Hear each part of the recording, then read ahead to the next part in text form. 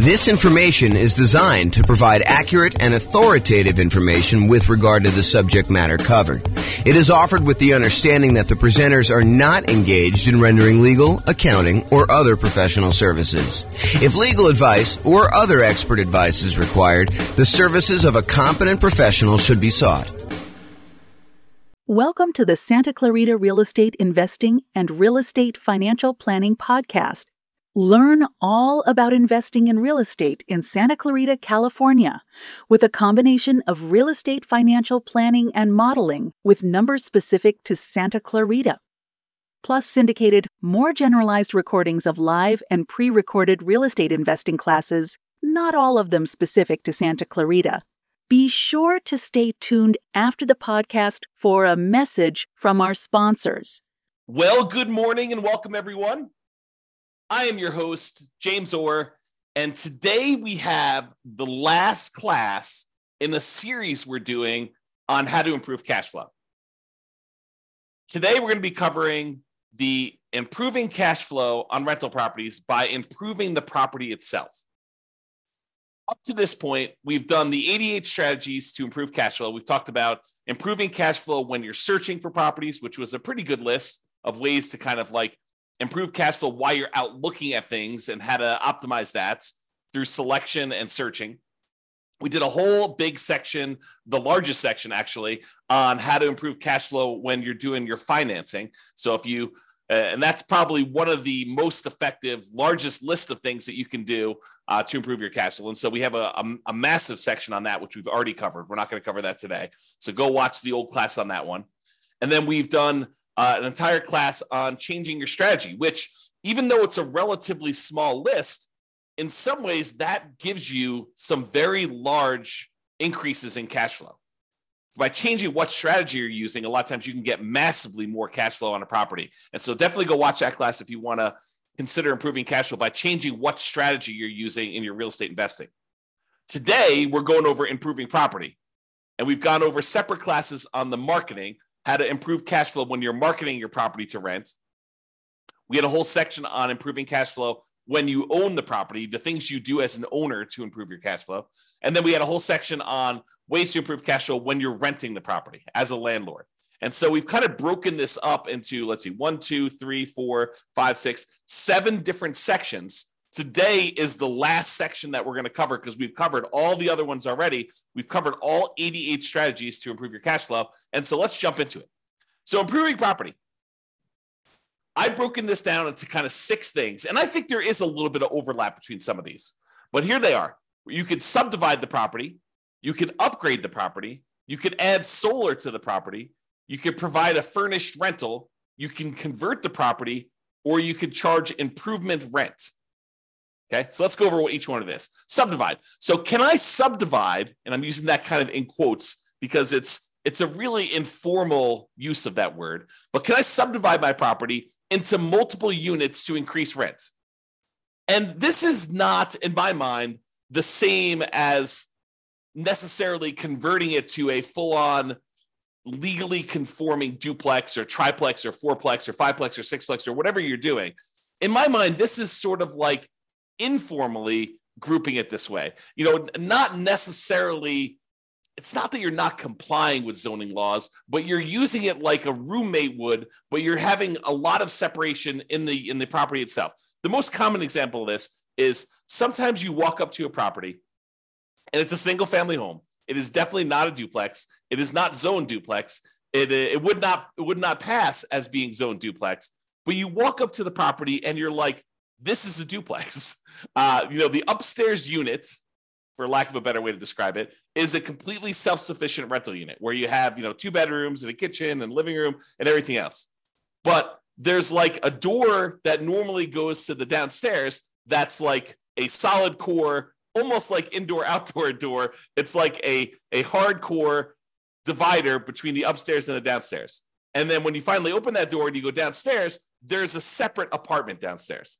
There's like a separate bathroom, there's a separate bedroom, there's a separate living room.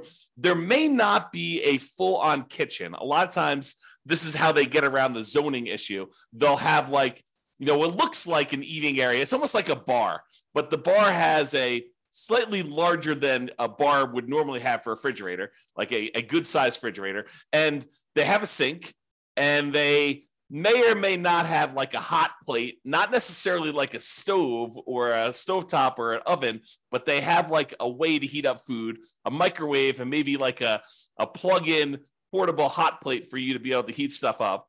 So, but you look down there and you're like, look, this is a separate unit, right? Like this looks and feels like a separate unit. And maybe even in a lot of cases they have a separate outdoor entrance. Like there's a back door to the property, either a sliding glass door and it kind of walks out to a walkout, like it's like a walkout basement, or it's an underground unit and it has like the stairs going up leading to the driveway. You'll see these units where they look like duplexes. They're not duplexes, right? Because, in some markets, and it varies a little bit market to market, there are rules about what is defining a duplex. They have to have separate heating units. They have to have separate AC units. They can't be connected that way.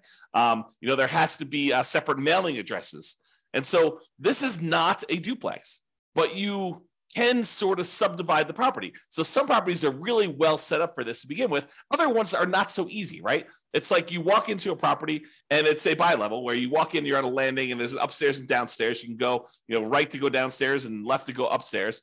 And I've seen some people go ahead and do a little bit of work to that kind of entryway where then once you walk into the property and you're on that landing, now there's actually a door that you have to open to go upstairs. And there's a door that you have to open in order to go downstairs.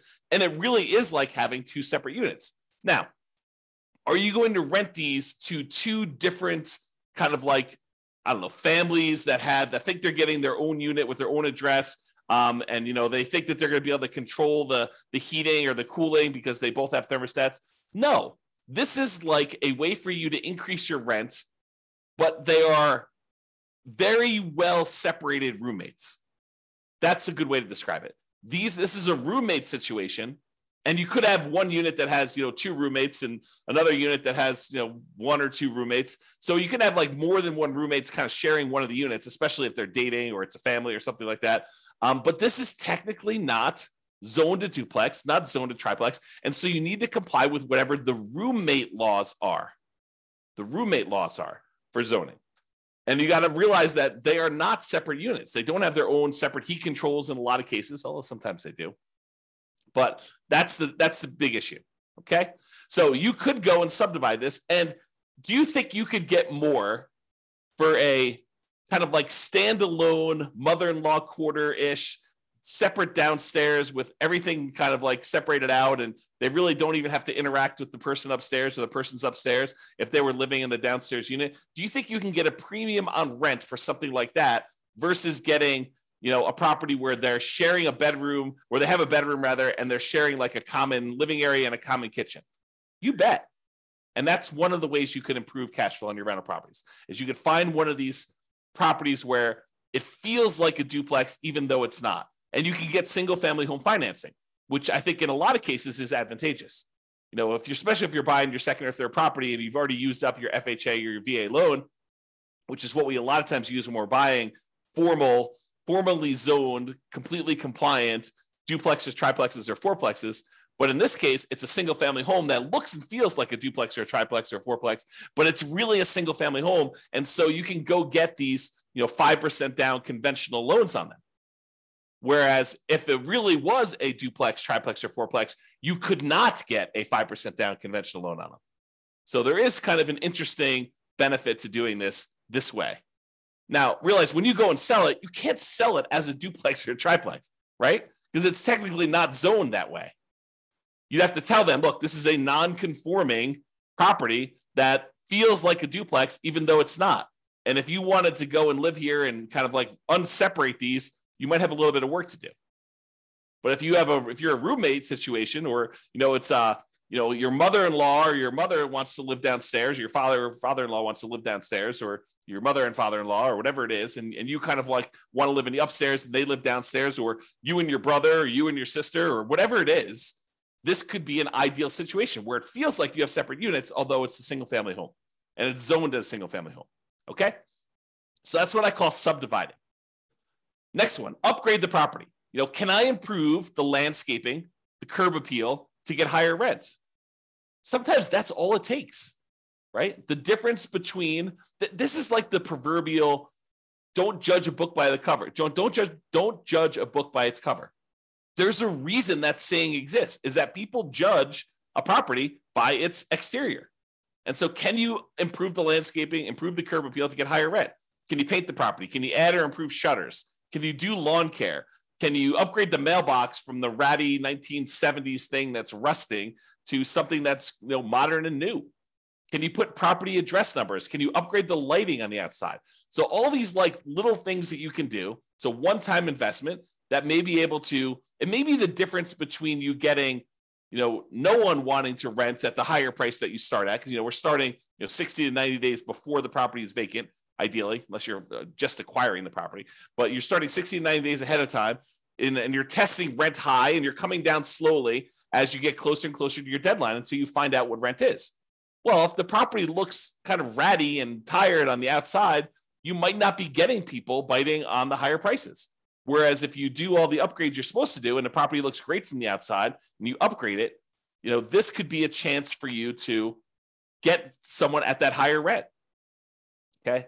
And this could also be folks buying properties to do like more significant value add, or like more of a BRRRR type strategy where you're buying the property, you're doing a bunch of rehab on the property, you're renting it out, you're refinancing, and you're repeating the process. I mean, this could be a variation on that. I've kind of focused in on, light stuff that you could do to upgrade the property, but it could be major stuff too. A lot of times with the major stuff, it's capital improvements. And, even though we, upgrade something, it might cost us 20 grand to do the big stuff, and you might not get 20 grand worth of extra rent in the short term. Okay. But upgrading little things can make a big difference, and it can get you enough rent to support doing it. Okay. All right. So that's upgrading the property. Adding solar.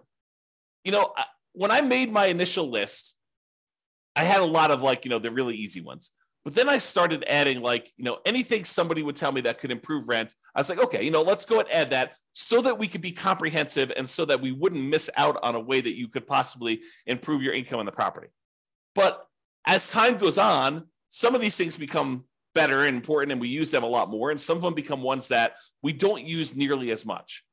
I think solar might be falling more into we don't use it as much. And I think there's a couple reasons why. I do think you can add solar to a property and you could charge a premium on your rent because there's no electric bill. I think you need to be careful because I think there may be some laws, and also there may be laws coming where you may be in this gray area if you start charging them separately for utilities. You start looking like someone who is charging someone for utilities separately. I think you're in this gray area. And so if you are going to charge separately for utilities, I think you should go talk to an attorney in your local area and make sure that you are following all the local laws and regulations doing that. But if you happen to have solar panels on your property, can you get, rent is a range, right? Rent is not an exact number. It's not like, this is exactly $2,112.43 for rent on this property. That's what you're going to get every single time you put it on the market. I don't think it works that way. I think you go out there and you're like, look, rent on this is probably going to be somewhere between, $1,900 if we do it during a kind of like a bad time of year and we don't do a good job marketing, we don't do a good job exposing the property, to maybe $2,200 if we just happen to hit the right time of year. We kind of do the marketing we're supposed to do. The property shows really, really well. We're great at our sales skills. We're really good on the phone. We're really good answering questions. We're really good getting people to come look at the property. The property shows really great. So I think there's this range. And so when you add solar to a property, I think you have a chance to really push up the range a little bit and more likely get to the top of the range, especially if you have the sales skill to show somebody why having solar on your property is a major benefit and how it can save them money. So they may be comparing your property to one that's $100 or whatever less, but if you have solar on your property, you can tell them, look, you're not going to have an electric bill on this, or you're not likely to have an electric bill as long as you don't go over the usage you have on this thing. And so that's included. And so you got to really kind of, give some value to that. And that's why this property is probably, a little bit higher than some of the other ones you're comparing at the same price range. Okay. So solar, be careful, but this is a possible way for you to kind of improve your rent range, to prove where you are on the rent range. And maybe it also allows you to rent the property a little bit faster. Maybe, someone's looking at two properties, one of them has solar, one of them doesn't. They're both similarly priced. Yours probably goes first, is the guess. All right, furnished rental. So can I rent the property furnished to get more rent? There are some folks that are looking for furnished rental. They don't want to go buy furniture.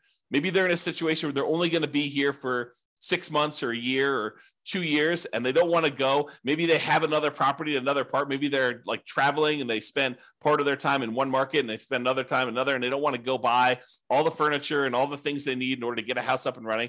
And they're willing to pay a premium for that. And so you could actually get higher rent by furnishing a property to get more rent.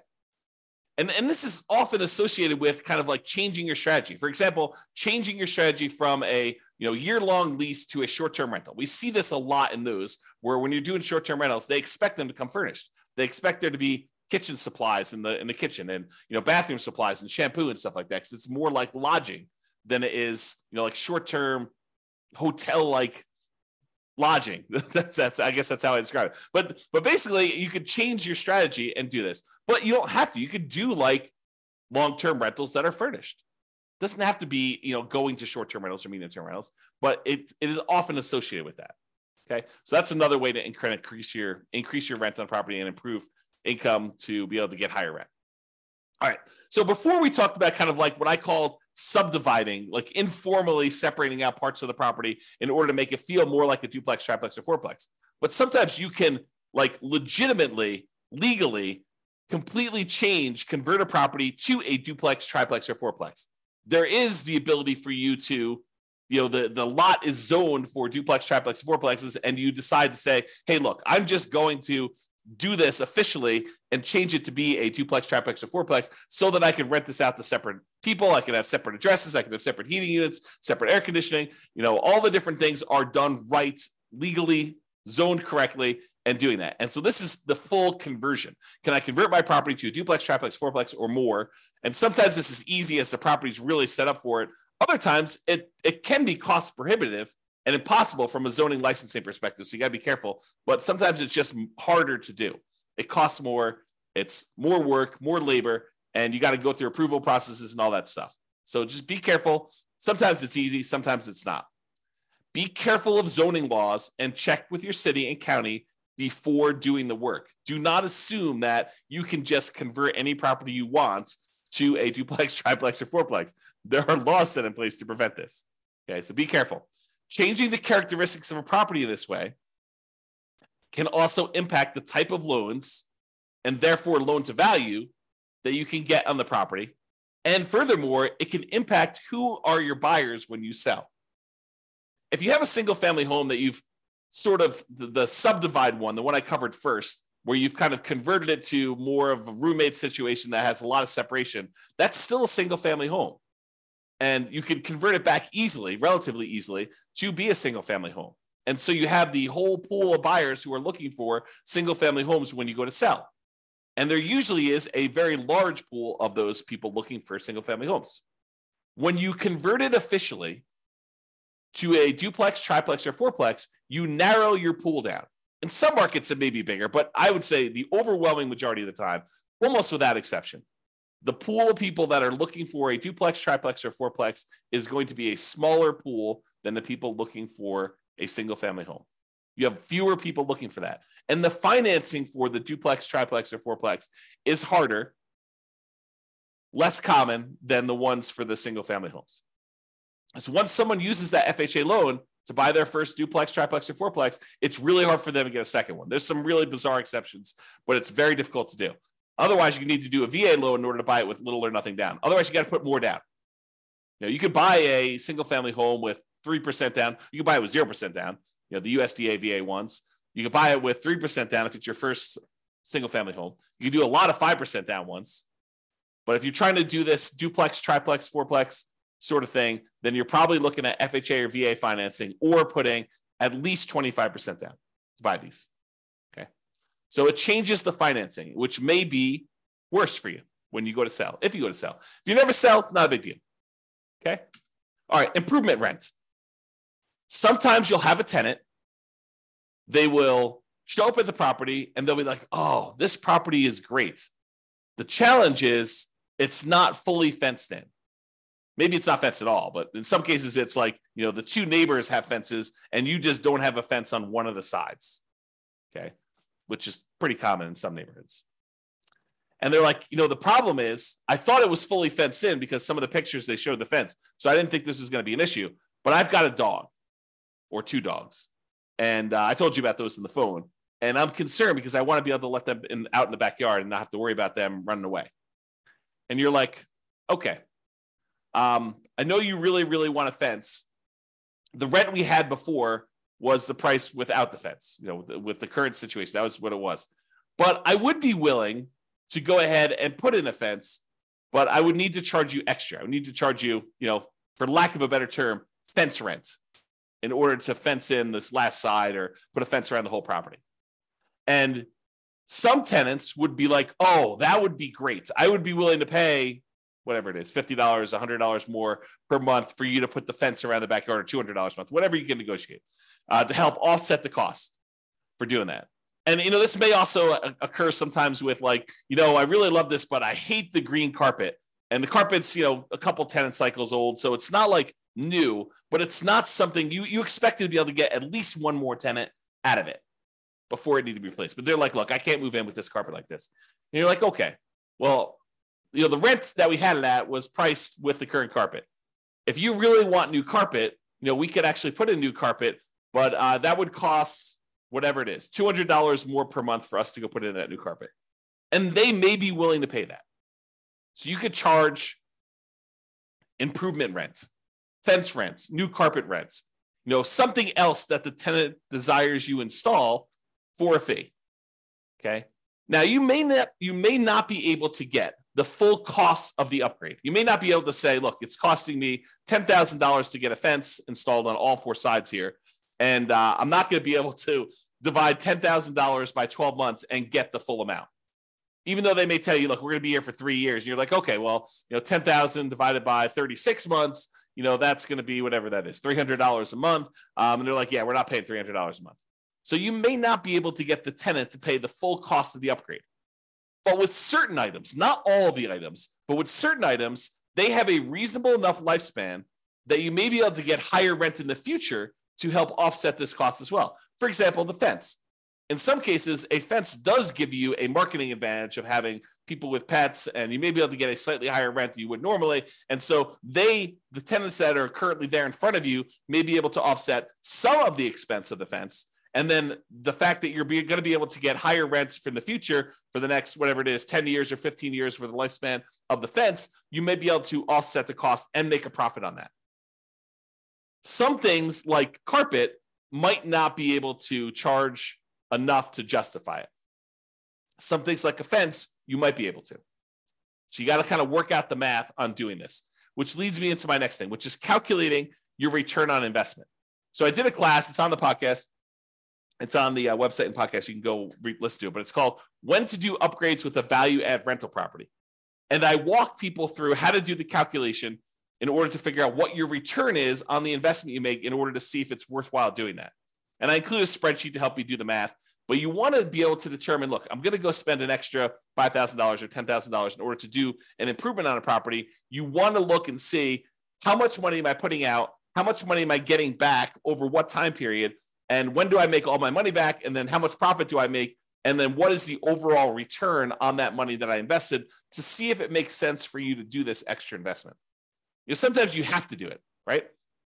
The kitchen sink is just not working anymore and you have to do the upgrade. So that just becomes a capital improvement in that way. But sometimes you have a choice. And that's what we're talking about when we look at choosing these kind of returns that you can get by doing upgrades on properties. The basic idea, I'll kind of like give you the very short version of the class. It is you're doing an internal rate of return calculation over the lifespan of the upgrade that you're making to determine how much you're putting out at the very beginning, and then how much you're making over time on that thing for the lifespan of the actual upgrade you did. So if carpet's going to last you X number of years, you want to see how much you spent on the carpet to do the upgrade, how much extra money you're going to make on doing that carpet upgrade. And then when the carpet actually is completely its lifespan is exhausted, it dies, it's used up, then how much money did you make and what was your return on making that investment? And in some cases, on certain rental properties, these can be very profitable, like mini investments in your property, right? Like you go and you put up 10K and you're making whatever it is, 20% return on your money each year. And in other cases, it's like hardly worth doing at all. You're really just doing it to kind of maintain the property and to move forward and to make the other return. And you may be not even making money on it. It may be sort of like lost in the other parts of the return that you're getting. So you need to go do that calculation, in my opinion. I mean, you don't have to, but it's a helpful tool for thinking about that. All right. So in conclusion, optimizing cash flow is really about maximizing the income you can get on your property and minimizing any expenses. When we're talking about doing these improvements to the property, most times we're talking about maximizing the income. Although you can make a case that some improvements you would make on a property would minimize your expenses. Installing certain types of flooring may actually reduce your overall cost and frequency of having to replace the flooring. And so therefore your expenses do get slightly minimized doing that. There are improvements you can make on properties you own that will improve your cash flow overall. That's what this is about. The improvements you can make on properties. It is better, in my opinion, to look at the big picture, look at the whole picture, like the 7 different areas we could do this. When you're searching for properties, when you're financing properties, when you're renting out properties, when you're marketing your properties, when you're owning the property, when you can improve the property, like improving your strategy, like all of these different areas. If we take a more holistic approach and we look at all the different ways that we can improve and optimize it at various different stages, that's what it's about. It's about getting the maximum amount of income on a property and minimizing the expenses by also minimizing like how much work you're putting into the deal so that you can get a great return on your investment, and you could decide to invest more if that makes sense for you, if that moves you toward your goal of being financially independent. All right, that's all I got for you. Have a great day, everybody. This was the last class in the series on improving cash flow, so you can go watch those if you want to, in order if you want to, and kind of get a feel for all the different ways to improve cash flow. Or if you want to, reach out to us for assistance, and we can help you implement some of these if that's what you desire. But you could do it. You got all the stuff. You've got all the different ways to do it now. It's not like I'm holding anything back from you. All right, that's all I got. Have a great day, everybody. Bye-bye for now. With home prices up, mortgage interest rates up, and rents up, but not quite enough to counteract the higher prices and interest rates, cash flow on rental properties in Santa Clarita is harder than ever. Book a call with the Real Estate Financial Planner to apply our proprietary 88 strategies to improve cash flow on your rentals. See the show notes for a link to schedule your call and improve your cash flow today. If you're a real estate agent, lender, or professional in Santa Clarita that wants to help our real estate investor listeners, consider reaching out to learn about collaboration opportunities with this podcast. We'd love to add more value to our listeners by having you assist our investors buy, sell, and finance their real estate investments. See the show notes to schedule a call to discuss collaboration opportunities.